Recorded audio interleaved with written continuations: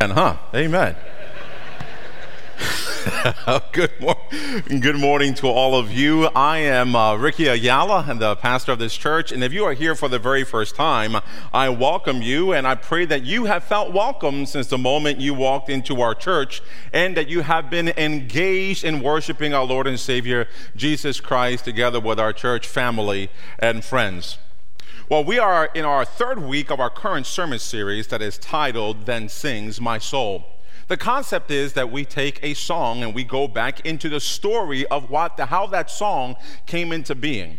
It could be a hymn, or it could be a more of a contemporary song that's been done. For example, Pastor Gill started out this series 2 weeks ago, and he began by How Great Thou Art, and part of that message was that God is a God of mercy, so therefore He wants us to be merciful.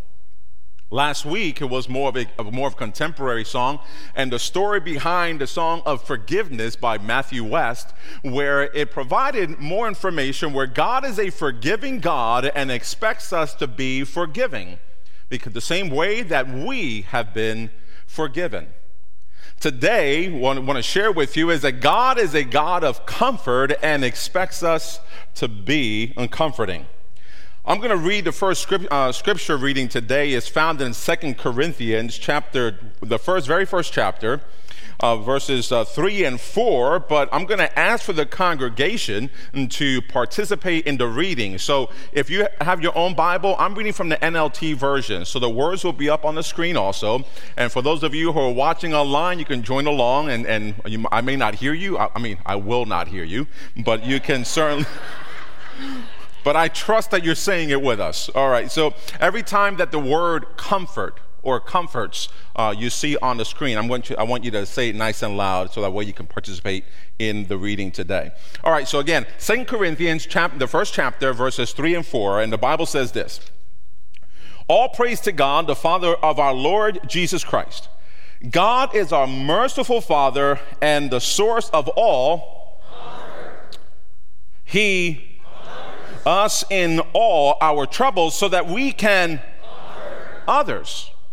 When they are troubled, we will be able to give them the same God gives us.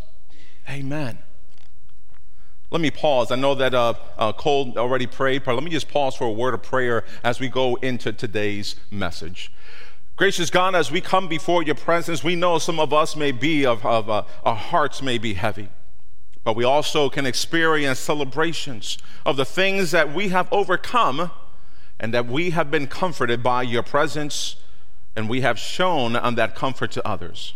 That the words that come out of my mouth today, Lord, let it be something that people can receive and apply in their lives. Let it be practical, let it be relative in everyday lives, to know how much it means that you can utilize us in mighty ways for your honor and glory and not for ours. We ask this in Jesus' name. Amen. So today, ladies and gentlemen, I want to go into a hymn. It's a great hymn that I personally love, because it has actually helped me out throughout various times in my life. In fact, when this whole COVID-19 pandemic happened and things were shutting down, there was one specific, maybe a month or two afterwards, there was one specific day that I had a song in my mind and I was humming it or I was singing it. How many of you have had that? Sometimes you have a song or a hymn in your mind, you just can't get out of it. And so that's what it was that one day. And it came down to an evening where I just couldn't contain it anymore. I figured, God, these words have been comforting to me, and I don't only imagine what other people are going through. So I took out my phone and I shared a few words, I recorded a verse and the chorus of this great hymn, and then I posted it on my Facebook page, with hopes, ladies and gentlemen, that the words of that hymn can be comforting to others as it had been for me. That hymn, It Is Well With My Soul. And that today, I want to go into the story. You may know some of the story, and if you do, it's more of a refresher. If you don't, let these words and the story behind this hymn be a blessing in your life. This song was actually written out by a man named Horatio Spafford. Now, Spafford was a successful attorney and a real estate investor, where properties in Chicago, this was back in the 1800s, and in 1871, what happened was the Great Chicago Fires. It devastated that whole area. He lost lots of money. He lost lots of his properties. But also in the midst of all that, not just through the fire, he had also lost his 4-year-old son. It's recorded that the reason that his son had passed away was due to scarlet fever. So he had lost a 4-year-old son, dealing with the loss of lots of money, lots of property. He had a wife, Anna, and he had 4 daughters. In November 21st of 1873, he had booked all the tickets for a whole family to go out to Europe. But what happened was that something business held him up, and he told Anna and his daughters, "Go on ahead of me, that I will see you in a few days." Well, sadly, ladies and gentlemen, that boat that they were in, the Anna and the 4 daughters, collided with another boat. It's recorded that it only took 12 minutes for the boat that they were in to sink, taking with them 226 lives, including all of Horatio and Anna's children. Then there was a small boat that saw a woman that was hanging on a piece of the wreckage. It was Anna. She was still alive. That sailor came in and he put Anna's body in that boat, and then afterwards there was a larger vessel who picked them up. 9 days later, they landed in Wales. And the only thing we can do, they didn't have the social media, they didn't have text messaging, they didn't have emails, and she wired a message back to Horatio, or her husband, and said, "Saved alone, what shall I do?" Can you imagine, ladies and gentlemen, receiving that message? The shock for Horatio. He'd already lost his 4-year-old son. He lost the money, he lost the property, and now hearing that his wife, Anna, is the only one to survive a boat that the whole family was supposed to be in, the guilt that he was not part of that boat. I can imagine everything that was coming to his mind. Well, he went and he got a ticket to the next available boat to head over to be with his grieving wife. 4 days into the travel, the captain of the boat that he's in called him to the cabin. And he told Horatio, this is the area where all the lives were lost, including his daughters. If you were Horatio, what would you say and what would you do? And to be honest, ladies and gentlemen, I don't know what I would say or what I would do. But what happened was, according to the story, is that then Horatio went, he got words of comfort, he got words of hope because he was a believer in Christ, the Almighty God. He came over and he started to write the words that were coming to him. And so he started, "When peace like a river attendeth my way." Peace? Certainly not something that I may have right away thought about. In the midst of tragedy, that he would go and say, "When peace like a river." Because he was a believer of Christ, I'm going to invite you to please open up in Philippians chapter 4. I'll be reading verses 6 and 7. Because he was a believer in Christ, I believe that he also at one point or another had heard about the Apostle Paul, and when he was writing to the church of Philippi, chapter 4, verses 6 through 7.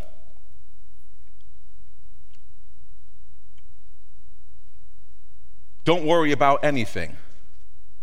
Instead, pray about everything. Tell God what you need and thank him for all he has done. Then you will experience God's peace, which exceeds anything we can understand. His peace will guard your hearts and minds as you live in Christ Jesus. In that verse 7 where it says that God's peace, which exceeds anything that we can understand, there's another translation that many of you may know it by heart where it says, it is the peace that passes all understanding. Well, I'm sure that Horatio didn't fully understand the loss of his four daughters in the midst of where he saw where they had perished. When I read that verse, verse 7, the peace that passes the understanding, I also remember reading a portion of the Spafford story, because this story, I enjoyed just reading it just to make sure I prepared for it because how much it has impacted my life. It talks about another ship survivor, which is Pastor Wise, later recalled Anna saying, God gave me 4 daughters. Now they have been taken from me. Someday I will understand why. So when Horatio is writing, when peace like a river attendeth my way, when sorrows like sea billows roll, whatever my lot thou hast taught me to say, it is well with my soul. Normally we would go ahead and sing it, but can you imagine him just writing those words out on that piece of paper? When he says, whatever my lot, it is not obviously the property lot, so even though he was a real estate investor, he's talking about the lot that we receive is that when anything happens in our life, thou hast taught me to say it is well with my soul. Now, I didn't give my media, unless they saw my notes, these next passages. In the same passage of Philippians chapter 4, verses 12 and 14. I want you to just hear me out here a moment. This is the Apostle Paul continuing to share the gift of his thanks for these gifts. He says, I know how to live on almost nothing or with everything. I have learned the secret of living in every situation, whether it is with a full stomach or empty, with plenty or little, for I can do everything through Christ who gives me strength. Horatio continued writing. He said, though Satan should buffet, though trials should come. Oh, we know when we go through trials and tribulations, we sometimes have to, instead of just going at it real quick, we have to take a step back and see what's happening. Is the devil trying to attack our family? Is the devil trying to attack our businesses? Is the devil trying to attack, me? Is the devil trying to make sure that there's a separation between me and God because of the temptations that take place in our lives, and the temptations cause us sin, that we fall into those temptations? Though Satan should buffet, though trials should come. Now, I want to share with you, when you read those words and you spell it out, sometimes people say buffet. It's not buffet. Trust me, I know what a buffet is.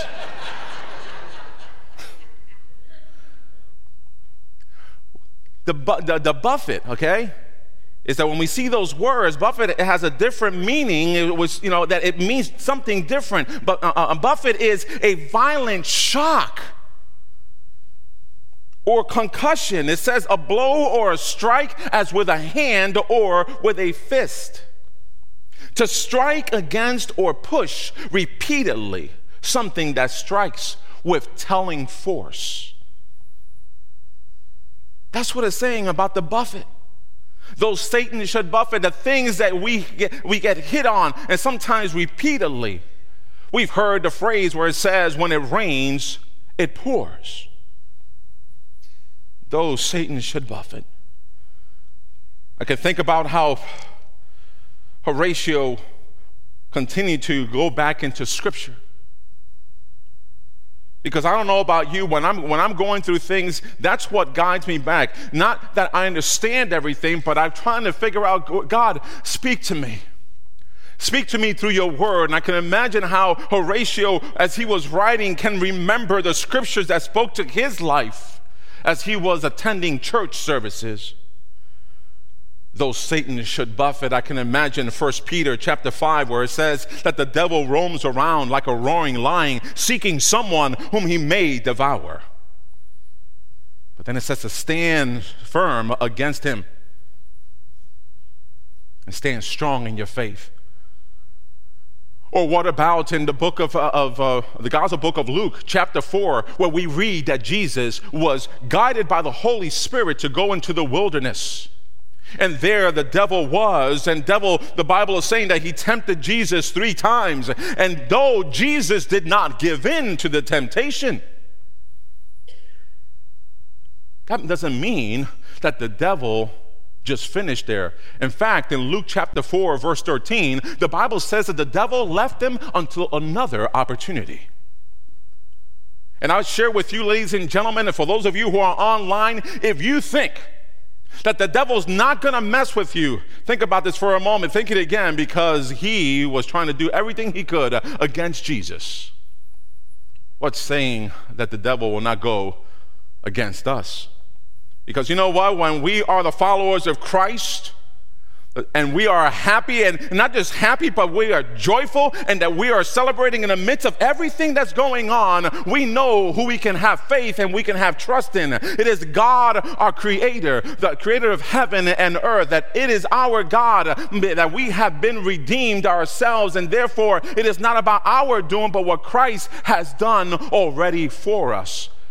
And so whatever comes our way, as difficult as it may be, though Satan should buffet. Though Satan should buffet, though trials should come. Let this blessed assurance control that Christ has regarded my helpless estate and has shed his own blood for my soul. Amen. When we read those, instead of just singing, when we read those words, my helpless estate, how many of us have gone through those moments of feeling helpless?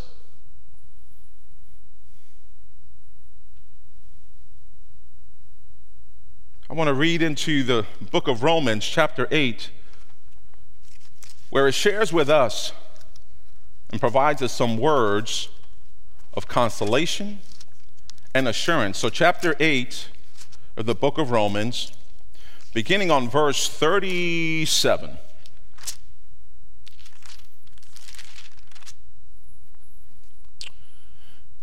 Verse 37 says, the Apostle Paul is writing, it says, "No, despite all these things, overwhelming victory is ours through Christ, who loved us. For I am convinced that nothing can ever separate us from God's love. Neither death nor life, neither angels nor demons, neither our fears for today nor our worries about tomorrow, not even the powers of hell can separate us from God's love.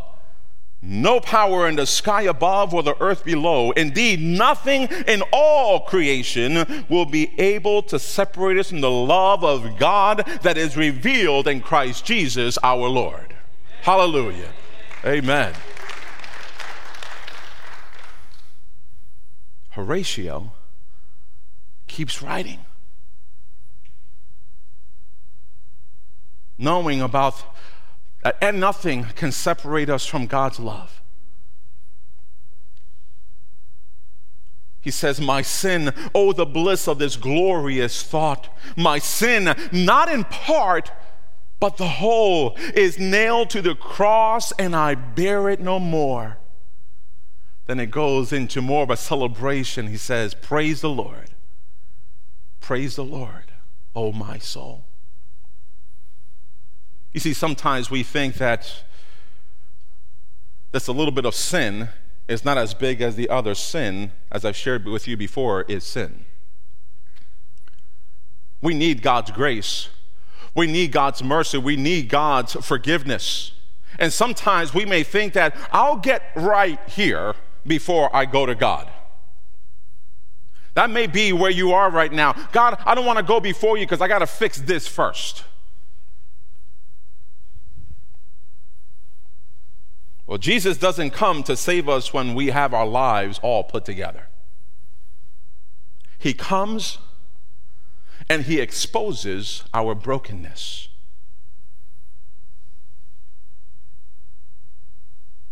Ladies and gentlemen, the fact that Horatio wrote the hymn is an act of comfort for others in itself. You see, unbeknownst to him, he wrote that hymn in the midst of pain and hurt and sorrow, and it would help others. The message of this hymn focuses on how life can be unpredictable and challenging. But faith and trust in God can help us overcome hardship and tragedy. One of the ways that we can use our faith and trust is by praying before, during, and after things happen to us, especially when we experience life-changing events. You know, after losing her 4 daughters, Anna, Horatio's wife, recalled the words of a friend who said, "It's easy to be grateful and good when you have so much.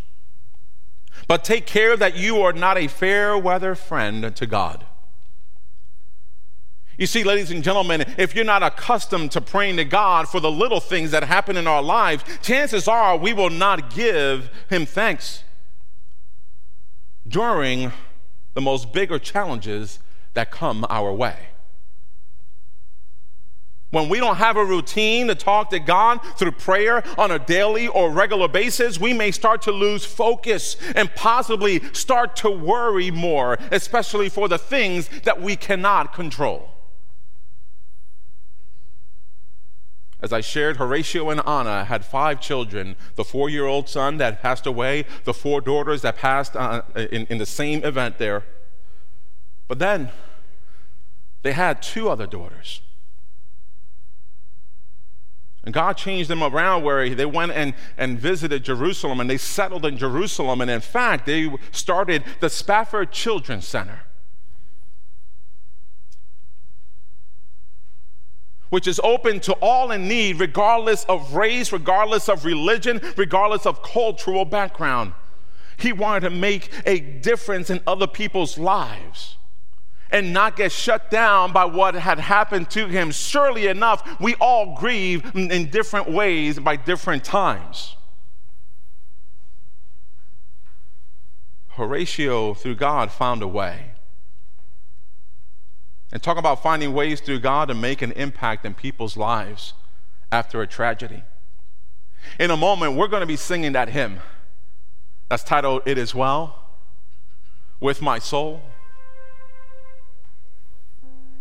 And although it doesn't say it, this hymn points out something very important for us to remember. God is present through sorrows and trials. Even just like the song before the sermon where it says, "I am not alone." Sometimes we feel isolated. Sometimes we feel that we're alone. But God is present through sorrows and trials. After experiencing tragedy, this song has been comforting to many lives, including myself. When you join us in singing today, think about what Horatio and Anna went through. Think about the things that you have gone through. And think of ways that God can use your experiences to be of comfort to others. Last week, if you missed it, there was a testimony by Janet Mack. We have the playback option on our YouTube or Facebook channel to hear of how she wants to change, not just change, ladies and gentlemen, listen and share her story because others that are hurting, and her prayer is to be of comfort to others. So that way, when you come to the chorus, it is well with my soul.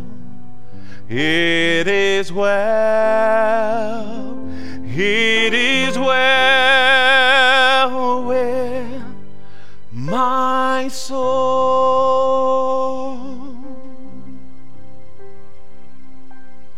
Brothers and sisters, may you seek God today. May you seek Him each and every day. Be comforted by His presence, His promise, and His peace that passes all understanding. And then be comforting to someone else. May God bless all of you. I'm going to ask you to please stand as we sing out the song, the hymn, It Is Well.